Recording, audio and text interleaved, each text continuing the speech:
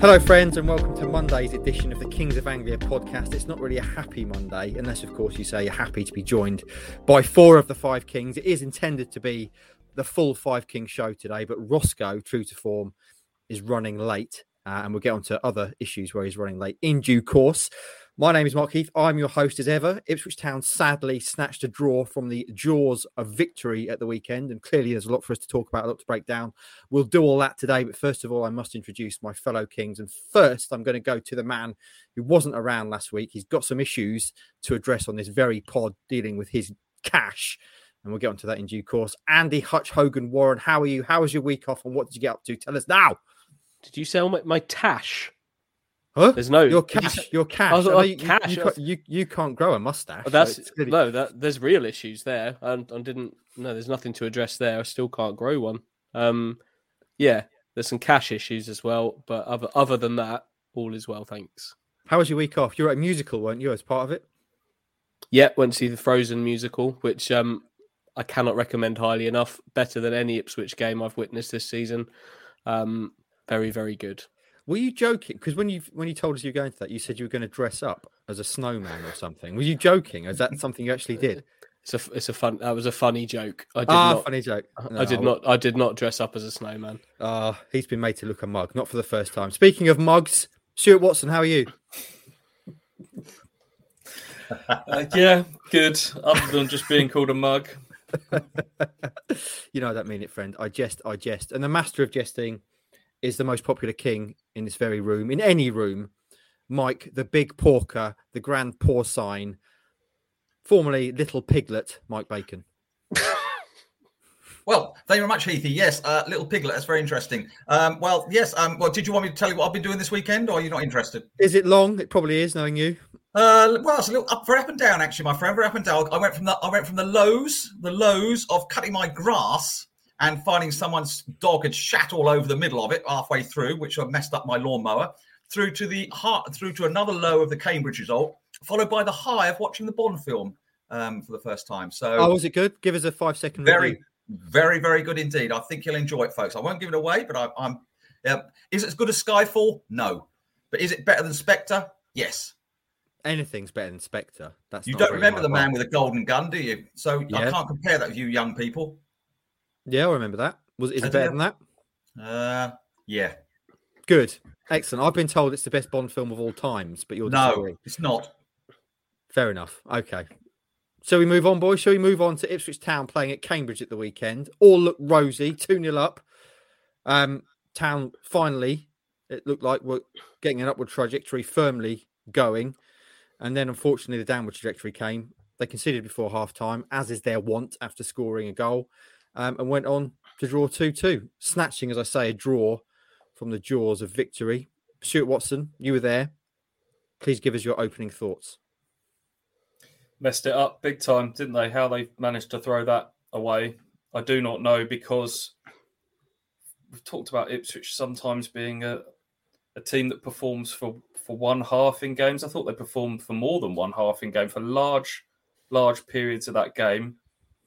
It was pretty good, and that's what makes it so frustrating, that they seem to find key moments or key phases where they just sort of let things slip. And the first goal conceded was the killer one. 2-0 up, as dominant as you will see from an away performance. You'd quieten the home crowd, who'd started with a few pantomime boos, utterly dominant, had loads of chances, 2-0 up, and then just lapsed in concentration, lost the battle, got dragged out of shape, and that goal changes the complete complexion of the halftime team talk, of Cambridge's mood going into the second half. And as controlled as Ipswich were in that second period, that 1-goal margin always gives you the nerves going into those last few moments. Ipswich couldn't find a killer third. Then came the Alamo, then came that last kitchen sink effort from Cambridge. You knew the ball was going to come on top of them. You knew there was going to be a flurry of corners. And they couldn't see it out. They succumbed. And it was I look back at that late equaliser, and it looks worse every time you look at it, to be fair. They lose 2 headers. The goalkeeper's on the seat of his pants as well. I'm not quite sure what happened there. And we're talking about more points dropped for Ipswich Town. And this is This is becoming a bit too consistent now. This, isn't it? Consistently dropping points, not a good habit to get into. Hutchie, what did you make of it after your week off to be bounced back into a lovely, lively game at the Abbey? What did you make of it? I think Stu summed it up pretty well, really, hasn't he? The goal is pretty ugly at the end. The first goal's the killer, though. I think both of them involve Cameron Burgess losing a duel. The one for the first goal a bit higher up the pitch, everyone gets sucked across.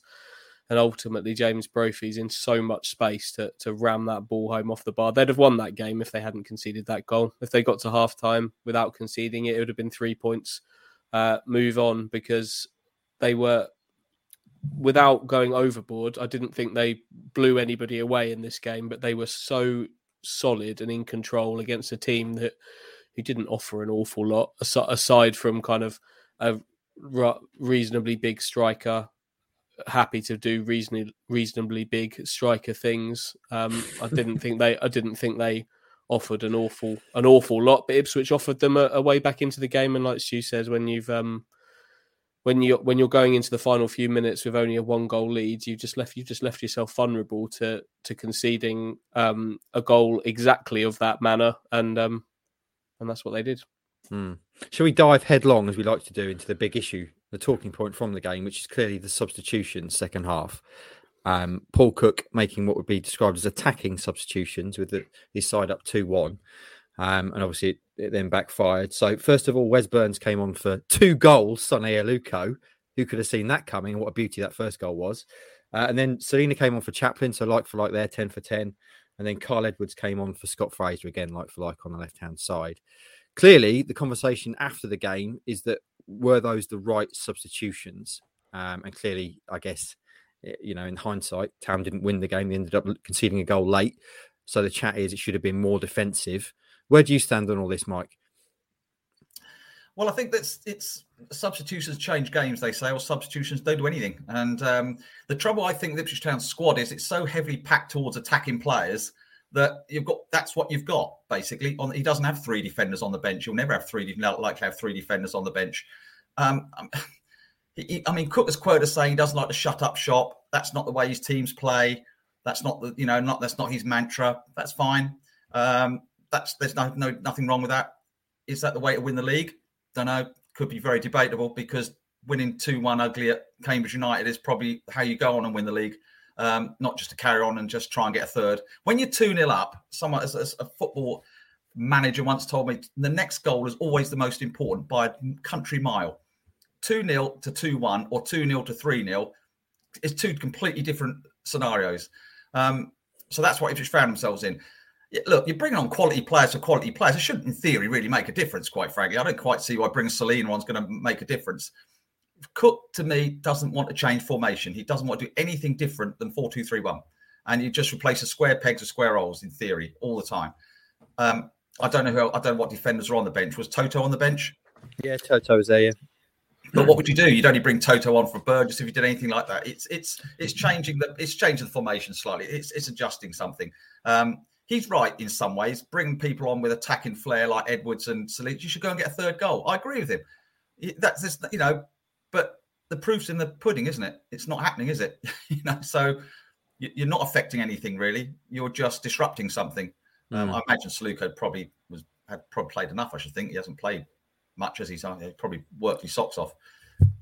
Difficult one. I understand why the fans get frustrated. I don't understand why Cook gets frustrated talking about it, but that's what his subs are there to influence the game. Yeah. That's a perfect segue into Stewie's chat with Cook this morning. You're talking about frustration, because Cook, it's fair to say, was a little bit spiky this morning at the presser. An unusual Monday morning presser, Stewie. That doesn't normally happen. But as way of a kind of conversation around this, are we at risk of being a little bit hypocritical when we're saying to a manager, you should have been more defensive? And for years, we were saying to Big Mick, why don't you try and win the game? Go out and be more attacking. You can't have it both ways, can you? And clearly, if Town hold on and win that game 2-1, the subs aren't an issue. It's the fact that they've ended up drawing the game. I say losing; it feels like a defeat. So do you want to give us your thoughts on that, and also Mr. Cook and your chat with him this morning? Yeah, I'm well aware of the irony of us talking about the topic of conversation being managers need to be more pragmatic. After all the debate that we had around Mick, I see after the Cardiff result of the weekend, I see the Cardiff fans are debating about 5 centre-halves playing, and that kind of sparked a few memories of the past. But Cook is at the opposite end of the spectrum, and in many ways, you admire the principles of, I like to attack, I like to entertain, I like to score goals, and that's what anyone who loves football wants, don't they? As Mike said, does there need to be a touch of pragmatism at times to grind out results? What would the alternative have been? Would have been to bring on Toto take off an attacker and bring on Toto and go to a back three in preparation for that sort of late onslaught. Maybe Harper could have come on as a more sort of another midfielder to make it a midfield three, a proper midfield three, perhaps. I don't know.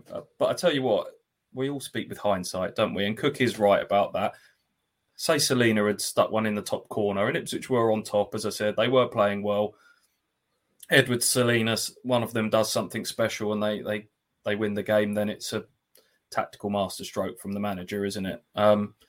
What you could argue is that the writing was on the wall and you have to adapt to what's unfolding in front of your eyes. And I think anyone there could have seen that Cambridge were coming on to Ipswich, and having had your fingers burnt in similar circumstances at Cheltenham, at Burton or at other places, maybe that was the time to think, not again, not today, this isn't happening. But as I say, I'm fully aware that we're sitting here talking in hindsight, but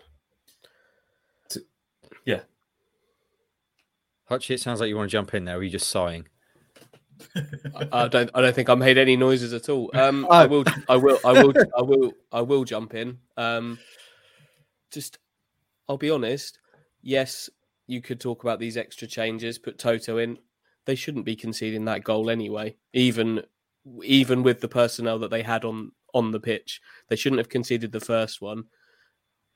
And if they shouldn't have conceded the second one, I think Burgess probably could have done a better job at the back post of backpedaling and winning that header. I think Hladky got himself stuck in traffic trying to get a ball. He's an undersized goalkeeper, perhaps in some ways, similar to David Cornell. We saw him have those issues in the past. He got stuck in traffic there. And then Edmondson's been beaten in the air by Joe Ironside as well.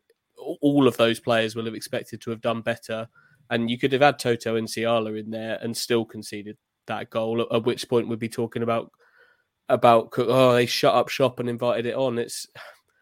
Hindsight is a wonderful thing. I do think there's an argument that being reactive in games is something that could be improved on a little bit. But in terms of this particular one, I think maybe hindsight is maybe kind of taking over a little bit, because regardless of any changes that Cook made, they should have won this game, and the fact that they didn't is a worrying thing. I do have sympathy with Cook because he's right. Everything in football now is debated around the manager. I don't know if this is the football manager generation now, but it's always the first thing is always what the manager could have done differently. It's the players out there on the pitch playing. Cameron Burgess had a bit of a shocker on Saturday. There's no getting away from it. He got dragged into bad positions. He looked sluggish on the turn. For someone who was been brought in to be a proper League One head it, kick it, centre half, he lost too many of those battles. But the debate is all around what Paul Cook could have done differently. And sometimes you've got to just say the players out there should have done better in certain scenarios. I thought Sam Morsey had I think Mick Mills used the phrase indifferent performance. I mean, for someone who was brought in to stop these sort of scenarios unfolding, the way sort of Paul Cook had sort of built him up, at times he looks a bit casual, dare I say it. His concentration levels dip. We had the free kick that he gave away, the soft one against Sheffield Wednesday. There were other moments where he does part of the action, but then maybe thinks he's done the hard work and doesn't sort of fully commit to everything in the turn or the drive or the move or whatever.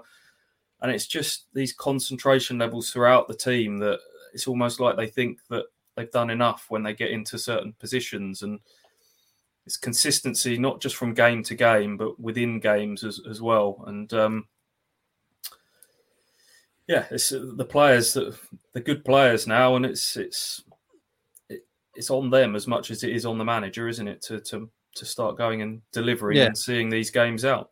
100%, I agree. I think the manager gets often unfairly portioned with the blame. Clearly, he's at the head of the club and makes substitutions and whatnot. But Ipswich Town's players, they were 2-0 up in that game. They should be good enough, depending on, regardless of what he does in terms of changes or anything. Those players they put on the pitch, they should have been good enough to win that game, regardless. So they have to take a decent portion of the blame for that. And we'll get on to the wider issue around the team and all that kind of stuff coming on. Stu, do you want to bring us up to speed though with your chat with Paul this morning? Because it was quite a spiky one. And while you do that, I'm going to bring in a late starter, a late bloomer in many ways. Young Roscoe has joined us, and then we can have a little bit of a light interlude where we talk about the award show we're at Thursday night. But Paul Cook this morning, Mr. Spiky. Yeah, doesn't normally do a press conference on a Monday. It's normally a case of just tagging a few questions on the end after the game on a Saturday. I think it was felt that with the nature of the late goal, it's never easy getting quotes out of a manager looking ahead to Tuesday when their mind is so set on what's just happened literally minutes earlier. So it was felt that, okay, let's just do this on Monday, and it's Portsmouth. There's a bit more to talk about, a bigger game, Cook going back to his former club.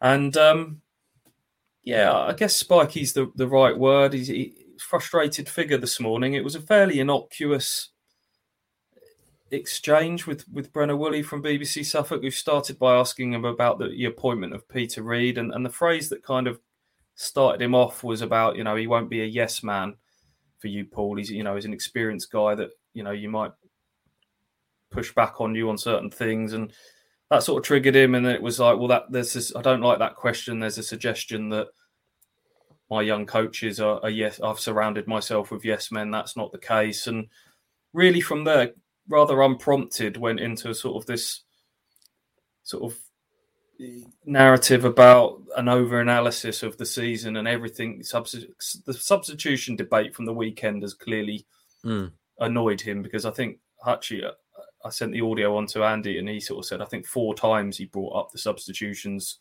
issue completely unprompted. No one that we'd moved on from Saturday. No one asked him again about the subs, but just says, I find it very tedious how every substitution, every team selection, every point gets debated and analysed in football these days. Might just be a man that still hasn't got Saturday out of his system come 8:30 a.m. on a Monday morning, still chewing on a few things.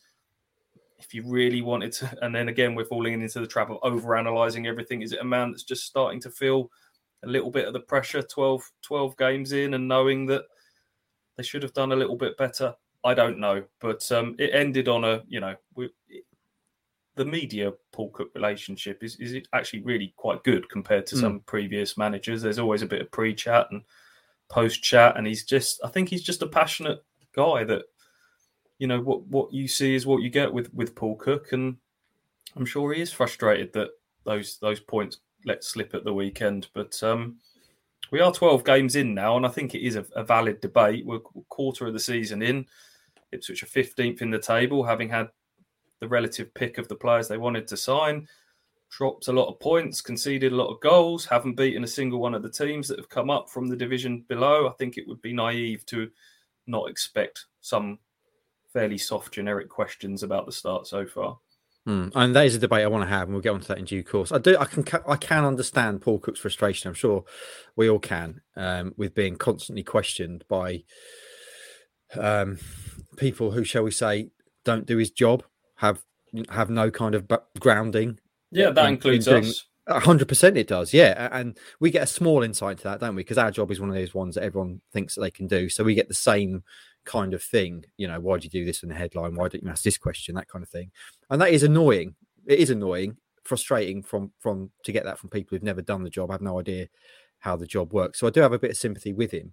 But clearly, he is paid very well to do that job, and part of that job is to field questions from the media and take criticism from the fans. So kind of split there. Shall we, Mike, you want to say something? Well, yeah, no. I mean, football today it's changed dramatically from the football I used to enjoy back in the 1980s. We hark back a little bit there. Are we going? Is it story time with Grandad? It's not story time with Grandad. No, do you like my jumper, by the way? I've just had this jumper made. That's just jumper. Anyway, made? Wow. You had it made? Especially, yeah.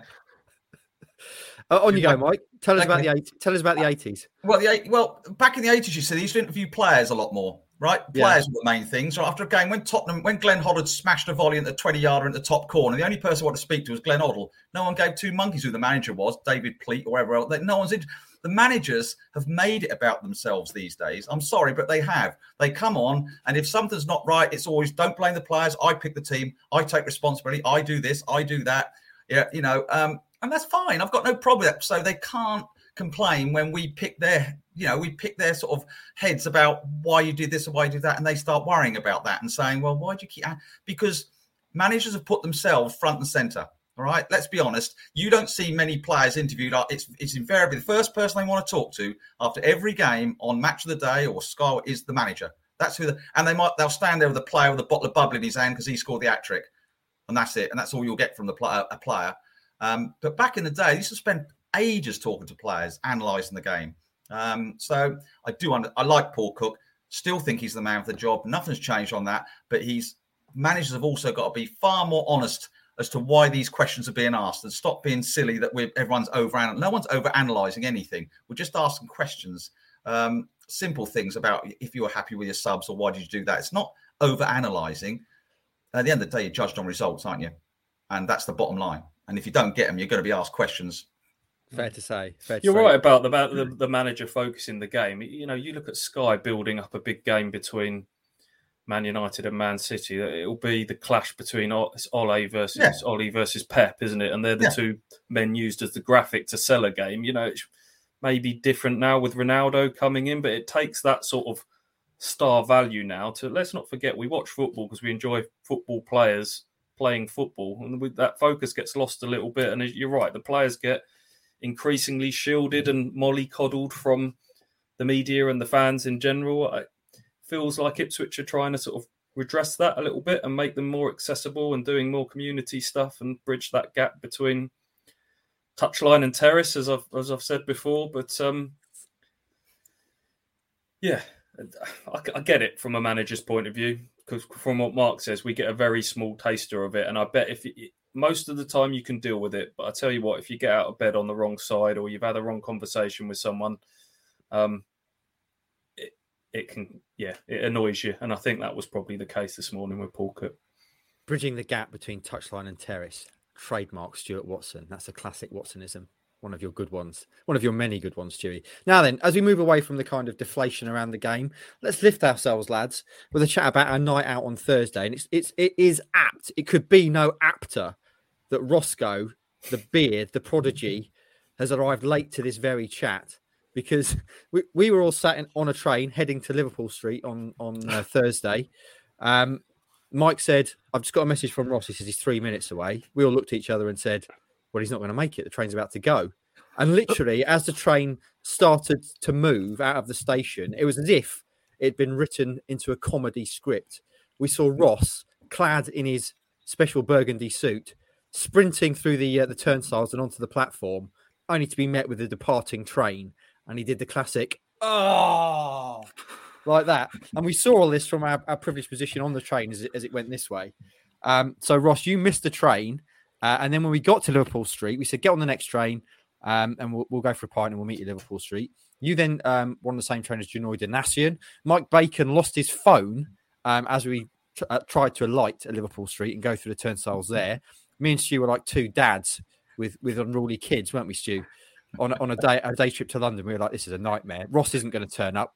Mike's never going to find his phone. He won't be allowed onto the station. But yeah, good times. Rossi, good that you were late again today. Perfectly. We didn't plan that, honestly. No. But we had a good time out Thursday, didn't we? Out on London Town. Yeah, it's good. I just didn't want to talk about the Cambridge game because same old story, really. Don't want to repeat myself. But no, it was. It's just typical me, innit, to miss a train. I don't do it on purpose, by the way. Yeah. I do like to be on time for things, but I don't know. What? Do you? Have you ever been on time for anything? Probably not. Even like probably a very important, surgery. I'm probably going to be late for. Probably, I don't know. Yeah. Surgery.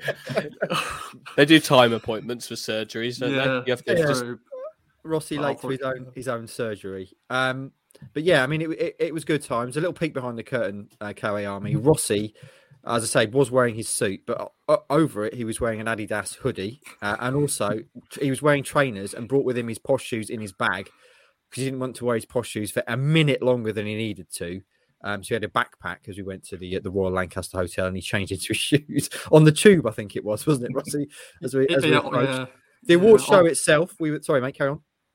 Well, I think I was hoping to use my trainers to run if needed, and I did need a run, but not fast enough because I still missed the train. So there we go.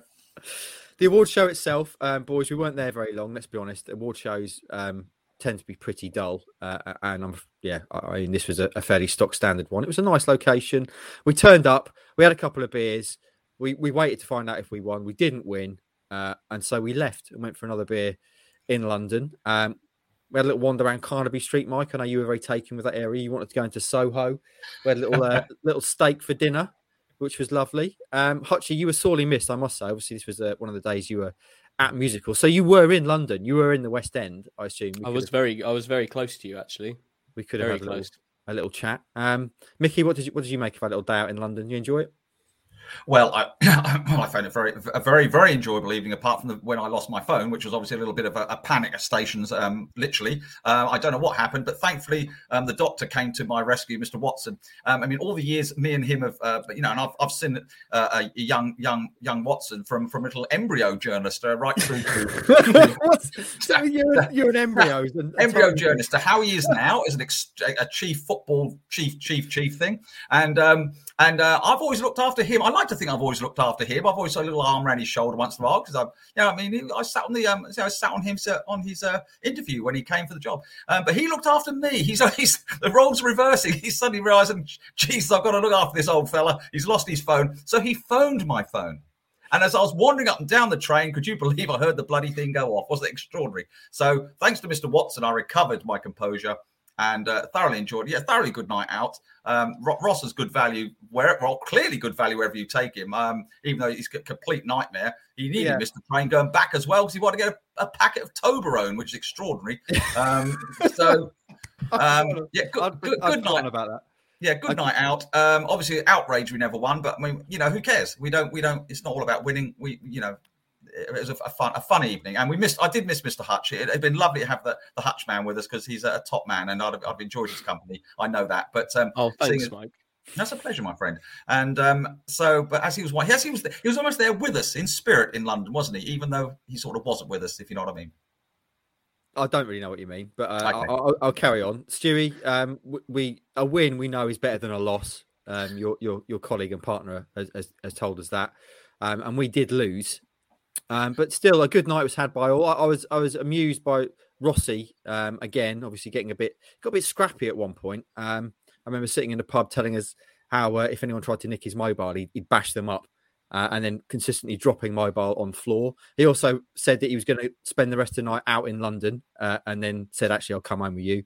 And went to get himself a Toblerone. So it was pretty rock and roll. Did you enjoy it, Stewie?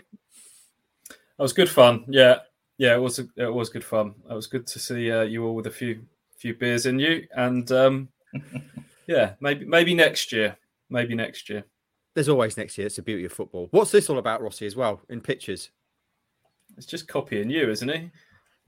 I don't know what. It's just randomly come now. That's absolutely what it is. It's copying. Yeah. It's copying you, Mr. Heath. Wow. Well, if he's going to have a role model, I suppose. Should be me. What do you do with your hands, though? I just don't. When I'm pitching, I just don't know what do you. What do you do with your hands? Yeah, a fist. yeah. Do all sorts. Give it the shaka, the hacker, and all that sort of stuff. Yeah. Anyway, boys, let's move on. We didn't win, so it was very nice of you, though, KOA Army, to get us nominated for that award, and tremendous to represent you on a night out in London. And as you say, there's always next year, and hopefully Hutchie will join us next year. While he giggles. Right then, boys, I want to play a game. What's touched you there, Hutchie? Just the thought of you representing our fine listeners on a night out by messing about with Toblerones. I saw the videos. I know what you did with that Toblerone, and I'm not going to say things degenerated, shall we say, on the train on the way back. The Toblerone was used as a prop for certain body parts, wasn't it, Mr. Bacon? And I've seen the videos, and if that's representing our listenership, I think you've done everyone proud. It's Well what done, they would have everyone. wanted. Yeah. Well done, everybody. I know. I feel I know the KO army well. They'd have been proud of it. Yeah. Boys, I want to move on. I want to move on to talk a bit more about the situation at Town. As you say, we're a quarter of the way into the season, and there's a lot of things to discuss. But I want to play a little game by way of a segue, which I'm calling "Who the fucking hell are you? Who the fucking hell are you?" Now then, this is based on the latest additions to the backroom staff at Ipswich Town, of which there were 2 more last week: Peter Reid and Gary Probert. So the game is very simple, boys. I'm going to read you out a name. I want you to tell me what they do at Ipswich Town, because we've got a bloody load of them now, and I'm not really sure what any of them do. So I'm hoping you can tell me. I shall start easy and build up, and it's going to be a process of elimination until we have one winner. I'm going to start with you, Rossi, because I think you're probably going to last the least amount of time, so you need the easiest one to kick off with. Ross is frantically Googling, by the way. Do not Google. We can see you, Ross. See you. No. Put your hands up in 2 fists, so we know that you're not two little fists. I think he's found that he's landed on the staff page now. Right then, boys. Start difficult. Give him a really hard one, given that he's cheating. Right then, boys. We're going to start off. These are additions that have been made since the takeover. So first name, Rossi, Mark Ashton. What's his title? What does he do? His birthday boy, 50 today, but CEO. CEO, correct. Mike Bacon, your namesake. Mike O'Leary, what's his title? Mike O'Leary. I'm just not. You don't know, do you? Not Ryanair, is it? Not Ryanair. Not Ryanair. He's the chairman. Chairman. There's a delay there or something. Are we on some kind of Mike Bassett style South American League Cup? Yeah, there's a few glitches going on, so I'm hoping that's not ruining your enjoyment of this game. Stewie, Luke Werhon. He's going to go early. He's going early. Is he something along the lines of Chief Operating Officer? Yes, nailed it. Yeah? Is that right? Yeah. Excellent. That is right. You're right. Chief Operating Officer. I would have also Assistant accepted to the regional Mark Ashton, manager. Mini Mark. Exactly. Hutchie. Next up, Gary Roberts. First team coach. Correct. Roscoe. Kieran Dyer. Under 23's coach. Correct. Mike Bacon. Francis Jeffers. Francis Jeffers. The fox in the box. You don't have to just repeat the name back to me. I'm having to think who he is. A first team coach. Correct. This is good. You're doing a lot better than I expected, boys, but there's some tough ones coming up. Stewie Watson, Ian Craney. Also a first team coach. Technically just a coach. Technically just a coach, according to Ipswich Town, not first team coach, just a coach. Really? Just but I'll let you continue. If that's the case, then he really is.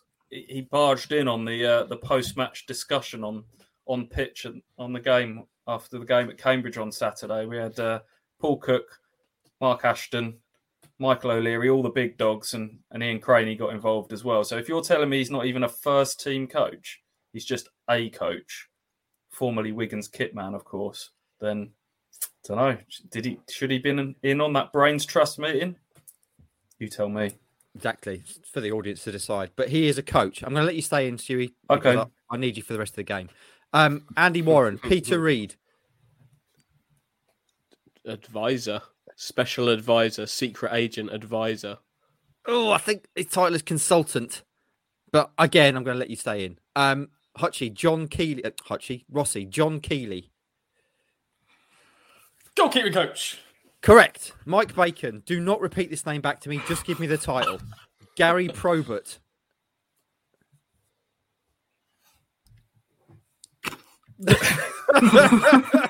Is this froze? Just staring blankly. Gary Probert. No, I'm not. No, allowed to you say it, no, am I I? said don't record it. No. I don't know. No, I don't know. He's new. He's a new one, isn't he? He's got a title. I don't know what his title is. Head of recruitment. Incorrect. Director of Football Operations. You, my friend, are out. Take a seat on the bench. Details never really been Mike's strong point, so I'm not surprised there. Stewie Watson. John Ashton. He's fitness coach. Correct. Andy Warren. Andy Rolls. Head of performance. Oh, I'll give you it. Director of Performance. But I'll give you it. Andy Costin, Ross Halls. Who's Andy Costin? Oh, is he head of recruitment? He is not. He's head of sports science. You're out. Take a seat on the bench. Just the two left who I'd expected. Matt Byard, Stuart Watson. Who's he? Well, I don't, if you're going to get me on actual wordings, is he? I'm going to say he's head physio. He is head physio. Well done. Yes. Hutchie, this is a tough one. Ivan McCandy. Now, Ivan McCandy is strength and conditioning coach, head of strength and conditioning. Yes, that's what he is. Right then. The Ivan final... McCandy sounds like the sort of thing in The Simpsons when they would ring up and prank Mo. Is there an Ivan McCandy here? Yes, and he's a head of strength and conditioning at Ipswich Town, if you're asking. Final two, boys, and this is kind of intended to illustrate where we are with the club. Brian Clew, Andy. What's his title? He's currently assistant manager of the under-23s, but I don't know if they've changed his title. He's This is the official title. Head of academy coaching. Close, but no cigar. Head of coaching and player development, Brian Clew is now. Oh, I'd have given him that. There's only one more left, so you may as well stay in. Lee O'Neill, Stuart Watson. What is his title? What does he do? I believe Lee is still general manager of football operations. Correct. There you go. So we can bring everyone else back in now. Can I just pick you up on this? They were very, very clear when they appointed him that there is no "of" in that job title. It was general manager, football operations. No "of," and they couldn't have been more clear about that, and it was ridiculous. Stuart's got it right, but the wording was incorrect. Okay, there you go. And I just wanted to say that. That brings us to the end of the game. So bring the other two back in. There we go. I'm not really sure who won. I think probably the listeners won in that little game that we just played. But the intention there, boys, was to illustrate just how many people Town now having backroom positions and the slight confusion as to what they all do and their value. But in terms of the wider debate around Ipswich Town, we're now a quarter of the way into the season, 12 games in. Stuart Watson, is it fair to start judging? We've used the term needs time to gel. Is it fair to start judging Paul Cook now? The $1 million question.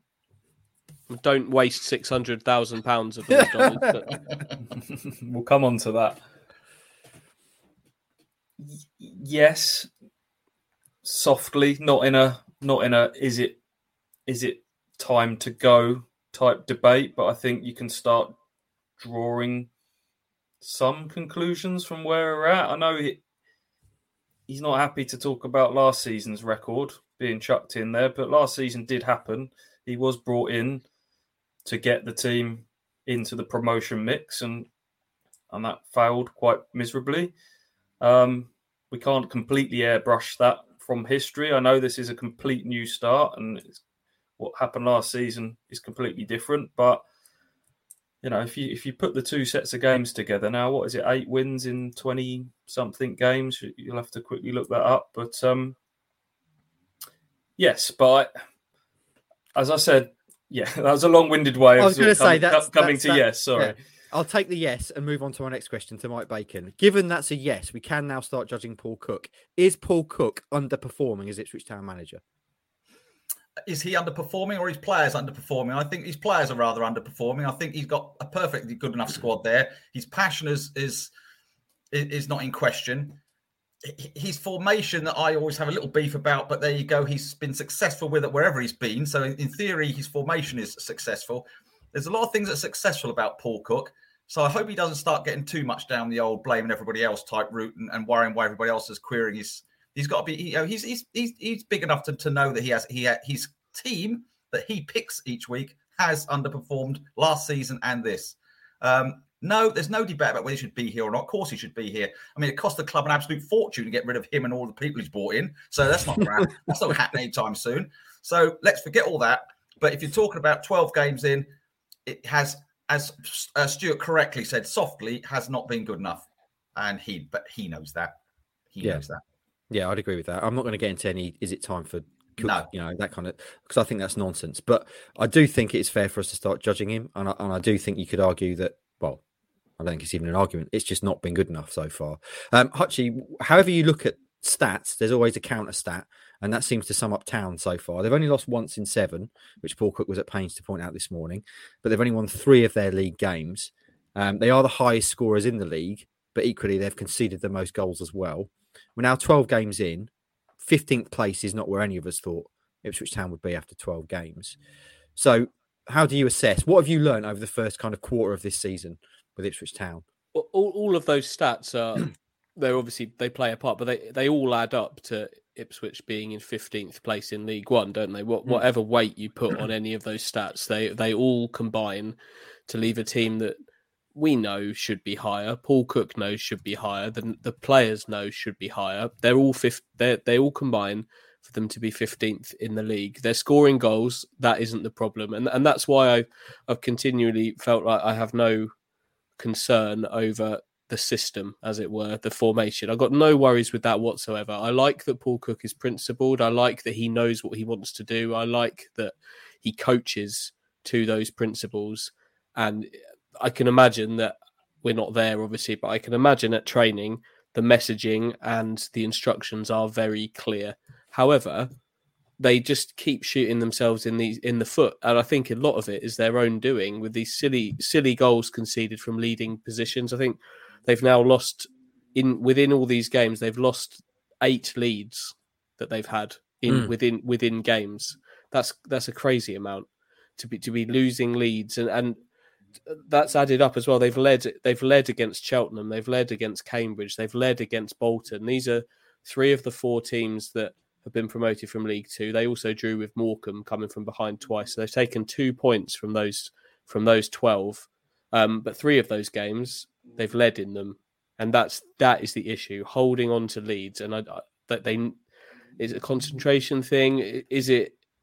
Do they just need to just shut things up for after they've conceded the goal for a bit? I don't know, but that is where the issue is. It's holding leads because they're doing the hard bit. They've led in all of those games, and if they'd converted those, what they've got, they could have taken 8 more points from those 3 games if they'd just held on to leads against sides that were in League Two last season, and that would have put them 6th, in the final playoff place with a game in hand on a couple of the sides up there as well. So that's where the issue is. That's what needs to be sorted out. And I think in many ways, this is a better position Ipswich are in now than they have been in recent years, where we couldn't really put a finger on what Paul Lambert needed to do to sort out his side. It was everything, wasn't it? They weren't scoring, they were conceding, they weren't playing, they weren't making chances. At least with this side, there's a fundamental issue that you'd hope can be sorted. Yeah. I would argue under Lambert that it was clear that it was creating and scoring goals was the issue. Their defensive record was pretty good last year, but you couldn't find, there wasn't really an obvious solution within house. Whereas this time around, I think it's arguably easier to get the solid base, but goals and scoring goals, it's hard to suddenly conjure that up out of somewhere. And now at least we know, however Ipswich play, there's goals in this team, which relieves a bit of pressure because it's easier to watch. This level of frustration is easier to take than the previous level of frustration, isn't it? At least you go away, they've lost again. But in terms of a spectacle and entertainment, it's much better. But as I said in previous podcasts, we can't. There comes a point where we can't use that as the bar of, it's better to watch now, because of course it's better to watch now. It's backed by new American owners. It's got a manager with a track record. It's got players that everyone else wanted. There comes a stage where it's not unfair just to want a little bit more than this. And the fixtures, if you look at it, Ipswich have won, how many games have they won? 4? 3. 3 league games. 3 league games, yeah. They've beaten, and 2 of those teams have been Shrewsbury and Doncaster, who looked rubbish, nothing. Lincoln, who've had a bit of a sticky start to the season themselves. So, it's not unfair for people to raise some concerns. And the Ipswich fan base have been through a lot over a prolonged period of time. And as I've said before, it's this... There's no reference for success. It's here we go again. It's so it's up to the manager and the players to eradicate that. Yeah. That's not on us and everybody else being unnecessarily negative. I don't think. You'd have hoped that would be sorted by now, right? As well, because these are the games where you'd hope you'd be able to sort that out. Because there's 13 games now, League One games between now and the end of the year, and in that time, there's home and away to Sunderland, home and away to Wickham. You go to Plymouth, who are currently top of the league.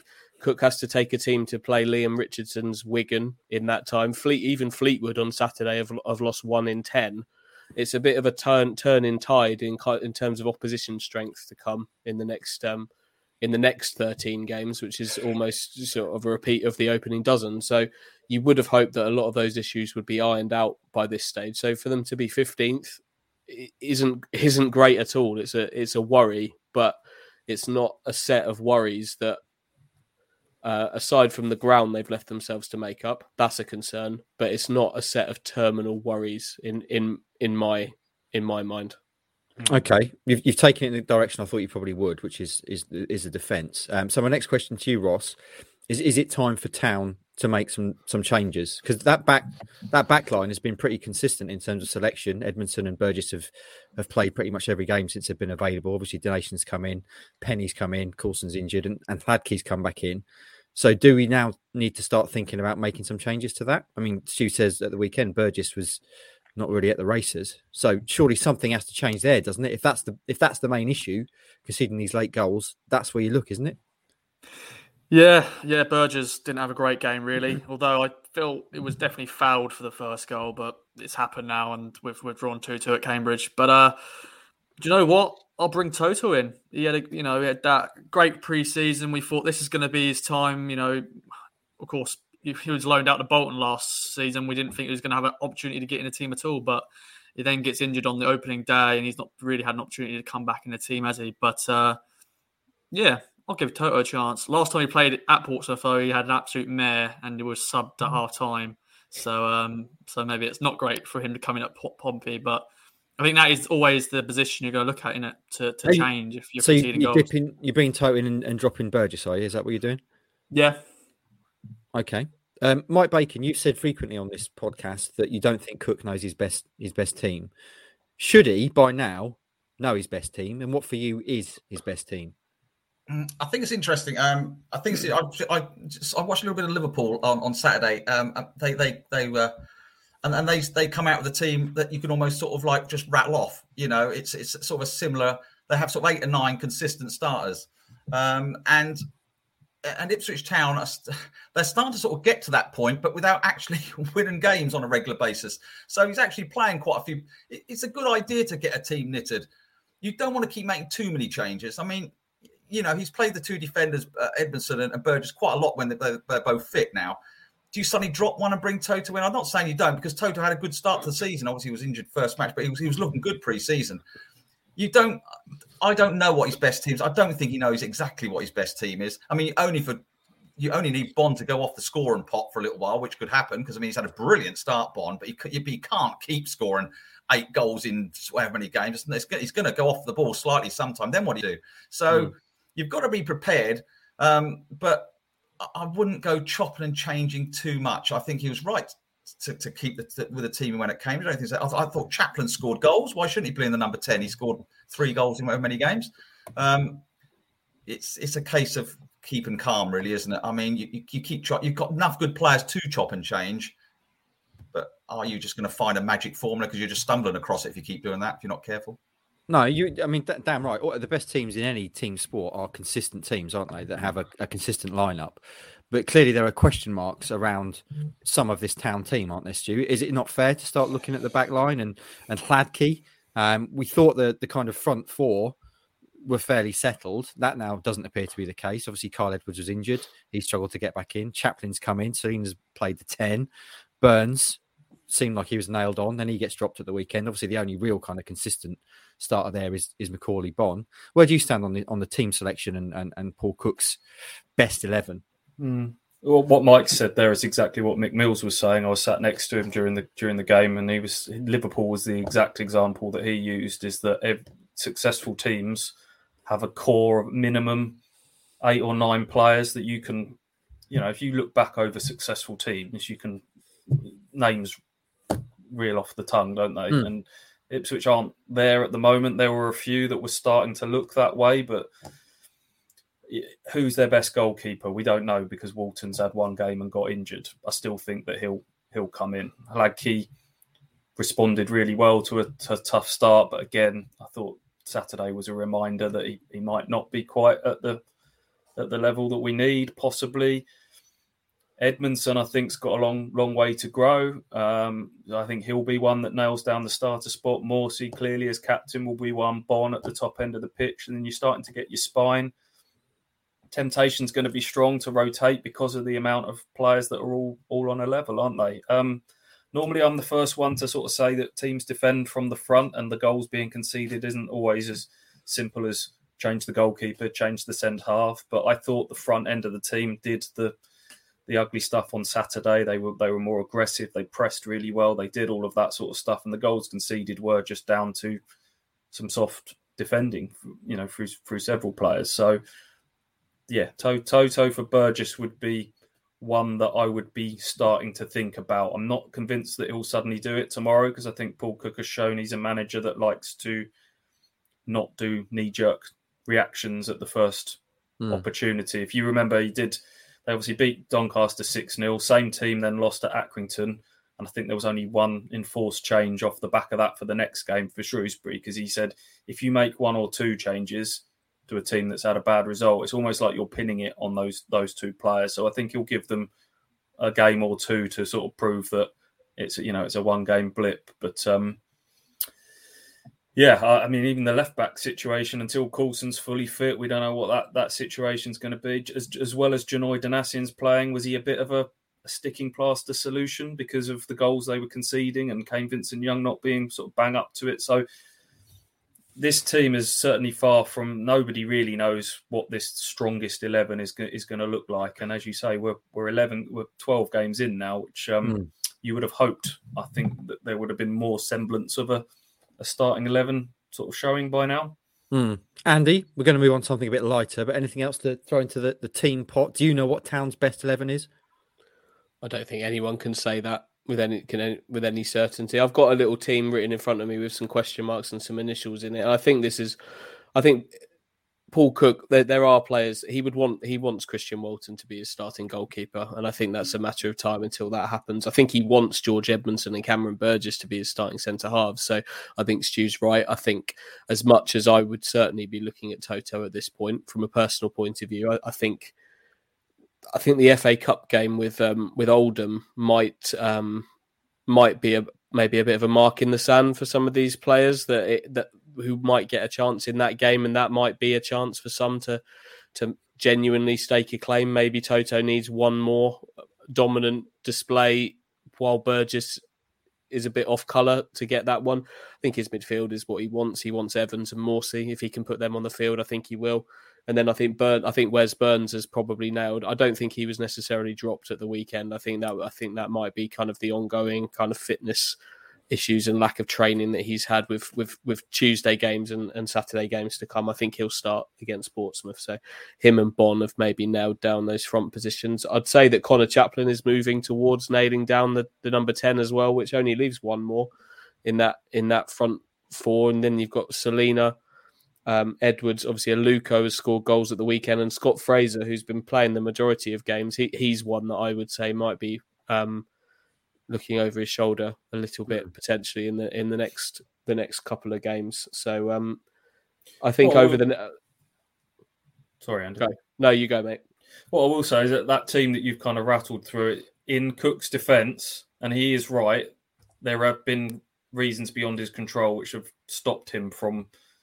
But I don't think a lot of these have been quite enforced, where sort of Evans suddenly can't play at the weekend because his partner's gone into labour, and Tom Carroll's just starting to bed himself in the team. He gets injured. Walton comes in. He gets injured. Aluko had an injury towards the start of the season. Chaplin started the first game of the season. He got injured. So I don't think it's through what I think Cook desperately wants to get to that position where he has a regular team and probably is as frustrated as anyone that he's not been able to get to that stage yet. So let's see what he starts picking once everyone's kind of fit and available, if we ever get to that stage. That's another point that Mick Mills made. I can't remember if this was on the air or when we were talking off it on Saturday, Stu, that like a game away at Plymouth, for example, or away the game that's coming up at Sunderland, those are days where you see Paul Cook put what he thinks is his strongest possible 11 on the pitch, because you're going to the leaders at Plymouth. Portsmouth may be one of those games. I don't know. You go to Plymouth, the leaders. You go to Sunderland, the biggest of heavyweights in the league. Those are the days where you see what Paul Cook thinks is his strongest 11 on the pitch. And we'll come on to Pompey in due course. But before we do, after another fairly heavy chat, a small interlude of light amongst all the darkness. Mike Bacon, we frequently said that you are the most popular king. I don't think there's any question about that. I saw one member of the KOA army, Mike, getting a bit carried away this weekend, referring to you as an icon. Steady on, Mike, is what I'd say to that. Bacon's ego is already the size of France. He does not need any more plumping up. Although I did enjoy someone else referred to you as the B-Tech John Terry for coming to the awards with us on Thursday, having appeared on 3 or 4 shows. But anyway, there you go. I did invite you. So anyway, we've had a correspondence from our Amsterdam correspondent, Peter MacLeod.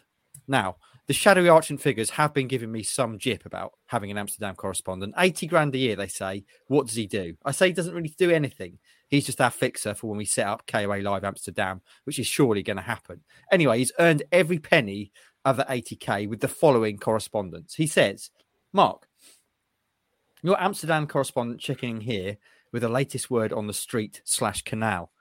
Given the frankly baffling popularity of the Big Porker amongst listeners, frankly baffling, Mike, frankly baffling, I'm baffled. I'd like to suggest some new regular features to get the man embedded even deeper into the pod. So, in an Alan Partridge style, he's come up with some concepts for you, Mike.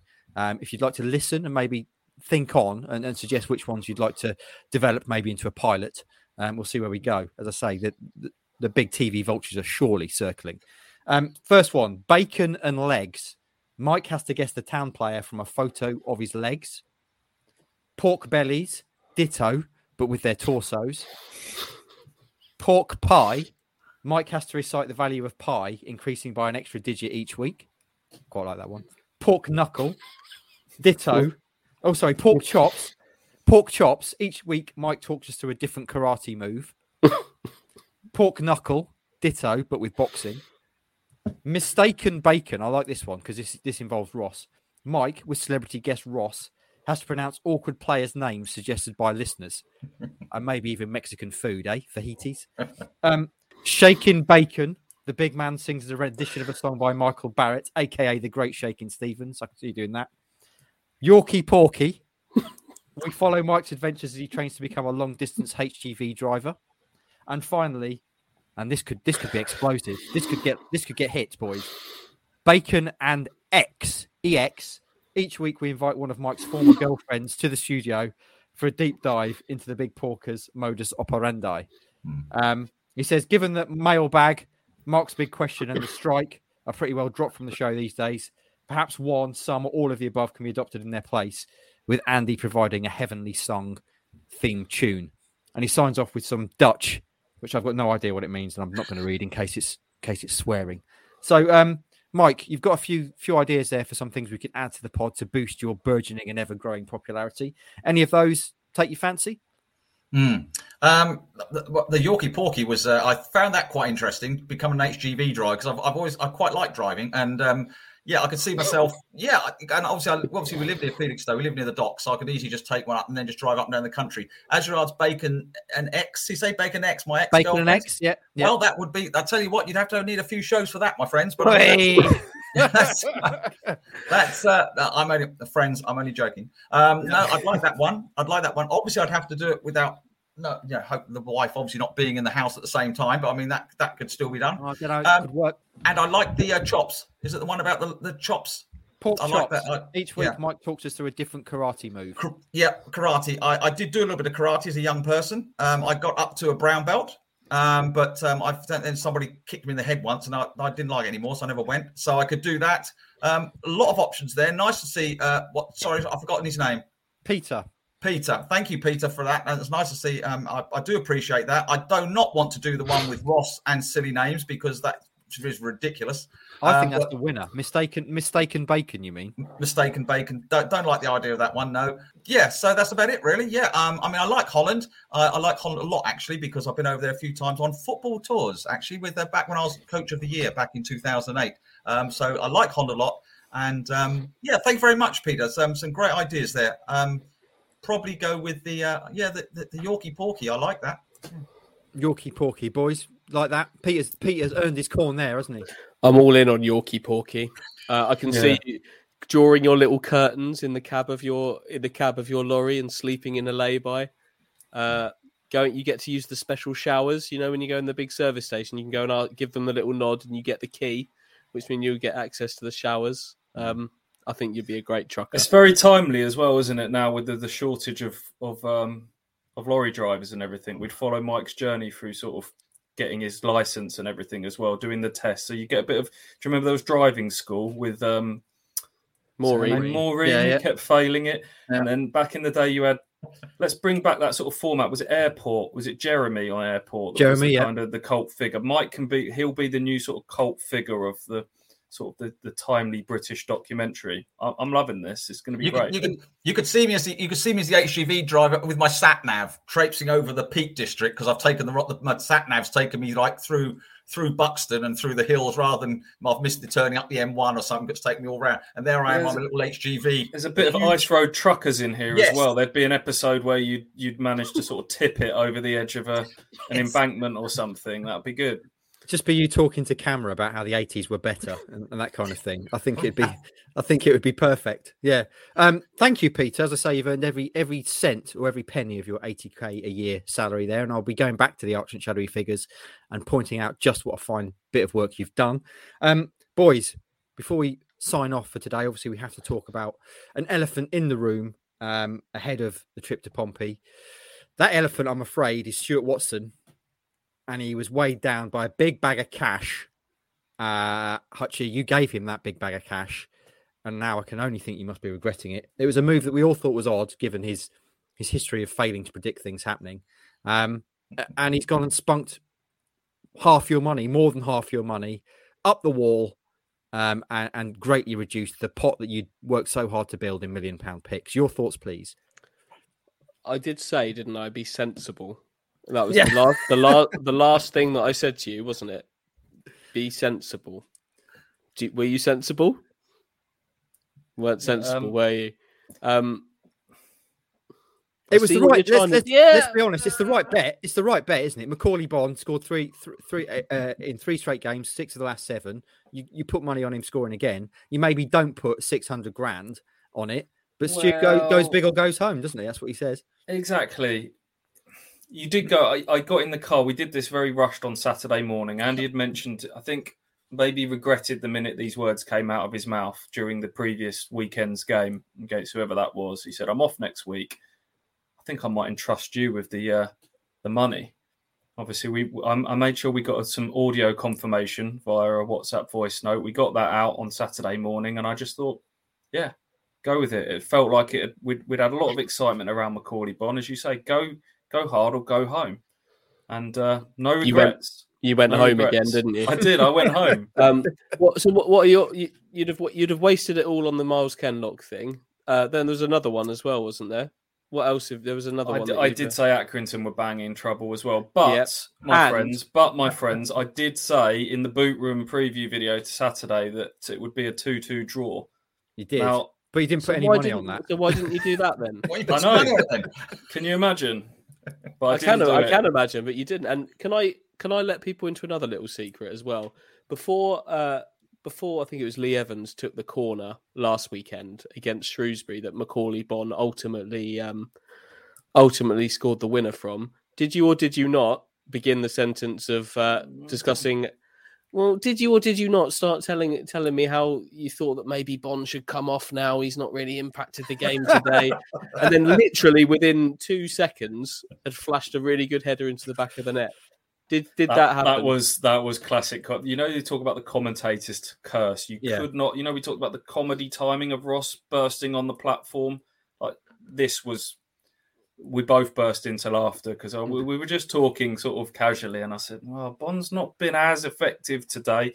You could almost make an argument that maybe he needs to come." And as the word "off" came out of my mouth, the ball hit the back of the net, and we both laughed heartily, didn't we, Andrew? Did. You've got to have a little chuckle to yourself sometimes, and that's exactly what we did. Nobody's laughing now, though. We've got a scenario here. Andy went a bit white when I told him what the bet was, and then I reminded him that it is actually fictional cash. Well, that's what you think. You keep telling me that it's all right, mate. It's all right. It's fictional cash. But, I'm going to lose my house. I want this to go horribly wrong because I want this to be a lesson that gambling is a mug's game, and that this is almost an anti-gambling message. That's how quickly it can go. So, well, it was as you say, it was proving to be an example of how much money you can make from gambling. Because Hutchie was making cash hand over fist until you lost it all for him. But it is, in a way, it's kind of a simile for what we've been discussing, isn't it? In terms of the manager and the players, you, Hutchie, have entrusted Stewie with that money, despite the fact he's a liability. Let's be honest. And now you've reaped repercussions of that with the halving of your pot. So you can also have to take a heavy portion of the blame there, surely. What are you going to do? What are you going to do at Pompey? How much money is left? I'm fed up of all the over analysis of my betting. To be honest, what am I going to do at Portsmouth? So I'm down from £1.125 million down to 525 grand. Ouch! Which is a heavy loss. Yeah. But I'm gonna use £125,000 of it on there being more than 3.5 goals in this game. At odds of 3-1. Yeah, 4 goals or more returns £500,000. Portsmouth score and concede quite a lot of goals, as do Ipswich. So I'm hoping that might get me back to where we were pre-Watson. Pre-Watson getting involved. Boys, that's perfect segue. Obviously, we need to talk about Pompey and the FA Cup draw. Let's do that first of all. FA Cup draw. Oldham at home. Home draw, boys. That's all we wanted, wasn't it? Just a fairly run-of-the-mill home game, Stewie. This is where I do the little partridge. But that's all we want, isn't it? When I was sitting at the thing watching it yesterday, about to put it online, and I was just thinking, just please get a home game. Don't be Plymouth away or another one of those. What it does mean is we get the replay at Boundary Park because that's guaranteed. Ipswich, all the times we've celebrated a home draw for Ipswich, and then they've gone and got the replay. Preston, I think that was the case. Lincoln when they ultimately went out. Portsmouth. Portsmouth. Lincoln again, actually, wasn't it, when they actually won last time around? So that's guaranteed, isn't it? This has got home draw replay written all over it, seeing as the replays are back in action this year post-COVID. Mike, it would be remiss of us to move on from the FA Cup without mentioning the heroics of AFC Sudbury, who performed a giant killing in the finest traditions of FA Cup history by beating Dartford, a team that we're familiar with, boys, having been to Dartford at the start of the season, in pre-season. 3-1, the unbeaten leaders of the National League South. And their reward, Mike, is no more, no less than hosting Ipswich Town's veterans side at AFC Sudbury on that same weekend. Colchester United coming to town. Luke Chambers and co are going to play on that beautiful 3G pitch at AFC Sudbury. Fantastic result for Sudbury. Fantastic result for non-league football in Suffolk. And of course, how fantastic to have two two Suffolk teams in the FA Cup first round. I mean, terrific, absolutely. It's a great achievement. I think I may be wrong, but were Leiston the last non-league team in Suffolk to get to the FA Cup first round? They may well have been. I went to see them at Fleetwood. In fact, they were at home to Fleetwood, drew 0-0, then lost at Fleetwood 2-0, which I went up to see. That was back in 2000 and blah, blah, blah. Can't remember, 2004. Am I wrong? Fantastic for Sudbury. What a great occasion that'll be. Colchester United at home. I've already spoken to the Sudbury press officer today, who told me his phone hasn't stopped ringing since Sunday lunchtime. So they're in for a cracking time. Great for Suffolk football. Great for Suffolk non-league football. Everyone that knows me knows I love my non-league. And terrific to have two Suffolk teams in the FA Cup first round. I wish Ipswich Town were in the FA Cup third round, mind you, came in at rather than coming in at this round. But we are what we are, and we are where we are. Great for Sudbury. Be really, really interesting. Against Colts, be a fantastic crowd, be packed. I want to see that one on TV, Mike. I'd hope that's one they would consider for a televised game.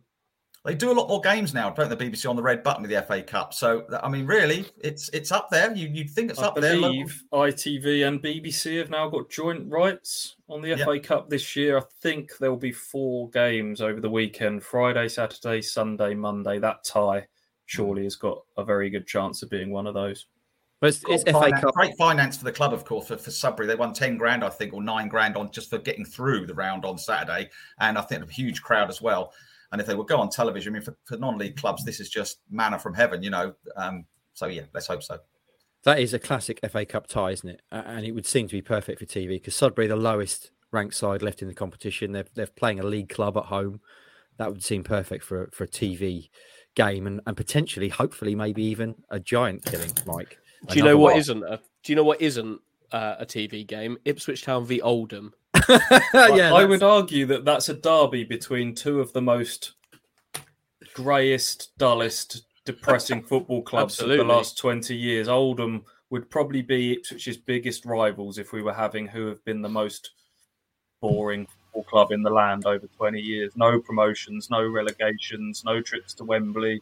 They'd be ticking all the same boxes as Ipswich. So, founding members of the Premier League as well. Yeah. In that case, Stu, can we play it on Oldham's old plastic pitch? Do you remember that? It literally was plastic. Yeah, that was a great era, wasn't it, for Oldham? I think there's a book just out about their sort of halcyon days with Joe Royle in charge and everything. But Andy Ritchie. I've got a copy of that book. Yeah, written by Mike Keegan has written it. It's meant to be very good. Excellent. We digress a little bit, boys. Let's go back to Pompey. You're making the trip to Portsmouth tomorrow. I'm sure you're looking forward to it. The three of you, Stewie, Andy, and Roscoe. Clearly a big game. On paper, it's a game between two of the bigger sides in League One. Struggling. Portsmouth have got a strange set of results, boys. They lost 4-1 at Rotherham at the weekend. But before that, they tonked Sunderland 4-0. So up and down time at Fratton Park with Danny Cowley. Stewie, what do you make of this game? What's your prediction? And we'll bet on exactly the opposite. Portsmouth were in exactly the same situation as Ipswich, aren't they? A sort of team that's finding it difficult to get out of League One. Obviously, they're a little bit further into their journey than Ipswich are at this level. 1 win in 11 now for them, and that was that Sunderland game. Big turnover of players in the summer. There's a few names in there that people will recognise. Ryan Tunnicliffe, formerly at Ipswich. Joe Morrell, who Ipswich obviously tried to snatch from under Portsmouth's nose in the window. I think 11 of their 18-man squad at the weekend were summer signings. So they're in transition as well. I like going to Fratton Park, especially under the lights. I'll always remember, I think Ipswich went there and won, and Portsmouth were on their way to relegation from the Championship when everything was going horribly wrong for them. And I remember their fans still being to a man in that ground, singing their hearts out about 2 hours plus after the final whistle. So looking forward to it as a spectacle. As Andy says, both teams scoring and conceding galore. So do you want a prediction now? I do. 2-2. Desmond's 2-2. That seems to be de rigueur as a prediction. Roscoe, you just sprinted out of the room and then came back. My laptop was about to die. Ah, was it? Is someone hoovering at your house as well? I can hear. It's my laptop. I don't know what's. It's making a random noise. It sounds like it's going to explode. I'm going to move it over there. Can you still hear it? I can still hear it. Yeah. Anyway, get your prediction out quickly. What do you think is going to happen at Portsmouth? What do you reckon may occur tomorrow night? We're going to lose. Oh dear. Sorry to be negative. I don't know. I just feel like 2-1. We're going to lose 2-1. 2-1 was my prediction when I did that looking ahead bit last week. Mike, what do you reckon? Are you feeling positive about Pompey? Yes, very positive. I've got my positive head on today, which is good news for Paul Cook, because I'm going to go for a 2-0 Town win. 2-0 Town win. Wow. Yeah. Now that would be the sort of result that can kickstart seasons. Hutch, are you feeling equally positive? I'm with Watson on this one. 2-2 would be how I would feel about this one. There's definitely some interesting subplots in this. Ellis Harrison is slowly returning to a bit of fitness as well. Michael Jacobs, who was in the building, ready to sign for Ipswich. He's only been on the bench mainly, but be interesting to see how he's feeling with this. Cook back at Portsmouth. We obviously went there last season, back to his old club, but nobody was there. Empty stadium. Ipswich lost that day, but he'll be back with back in front of the fans for this one. So there's so many intriguing subplots. Danny Cowley, who's someone he's always fancied the job here at Ipswich. It's never happened. So yeah, looking forward to it very much. Fratton Park, great atmosphere. But yeah, 2-2, I think. 2-2. Stewie, can we call this the Checkbook FC derby? Yeah, that sort of that nickname soon faded away, didn't it? I'm intrigued tactically by this game because Portsmouth play a variation of 3-5-2. It's wing backs in some way, shape, or form, which I think in some ways might suit Ipswich potentially, because they could put some real fresh legs in on those wing positions. You could stick Wes Burns and Carl Edwards on either wing if you want. Two exciting wingers with fresh legs to exploit, maybe 2v1s down the flanks. I think that might be Ipswich's area to win this game, would be down the sides if they can tighten things up through the spine. Okay, so we've got 2-2, 2-2, 2-0 Town, and 2 votes for 2-1 Pompey. That's going to happen tomorrow. Follow it with the boys. Boys, any other business before we take our leave? It's been quite a long one today with all 5 kings and some very long answers. No other business. No other business. Excellent. I hope you've enjoyed what has been only the second show with the full 5 King lineup in KOA podcast history. Enjoy the game if you're going to Portsmouth tomorrow, and well played if you are. Follow it with us in print and online, and we'll be back later this week to break it all down. And hopefully Hutchie would have won back some of that money that Stu so irresponsibly spunked away. Have a great start to your week, and we'll see you again next time. From true crime to football, Brexit to Cokeville. For more great podcasts from Archon, head to audioboom.com/channel/Archon.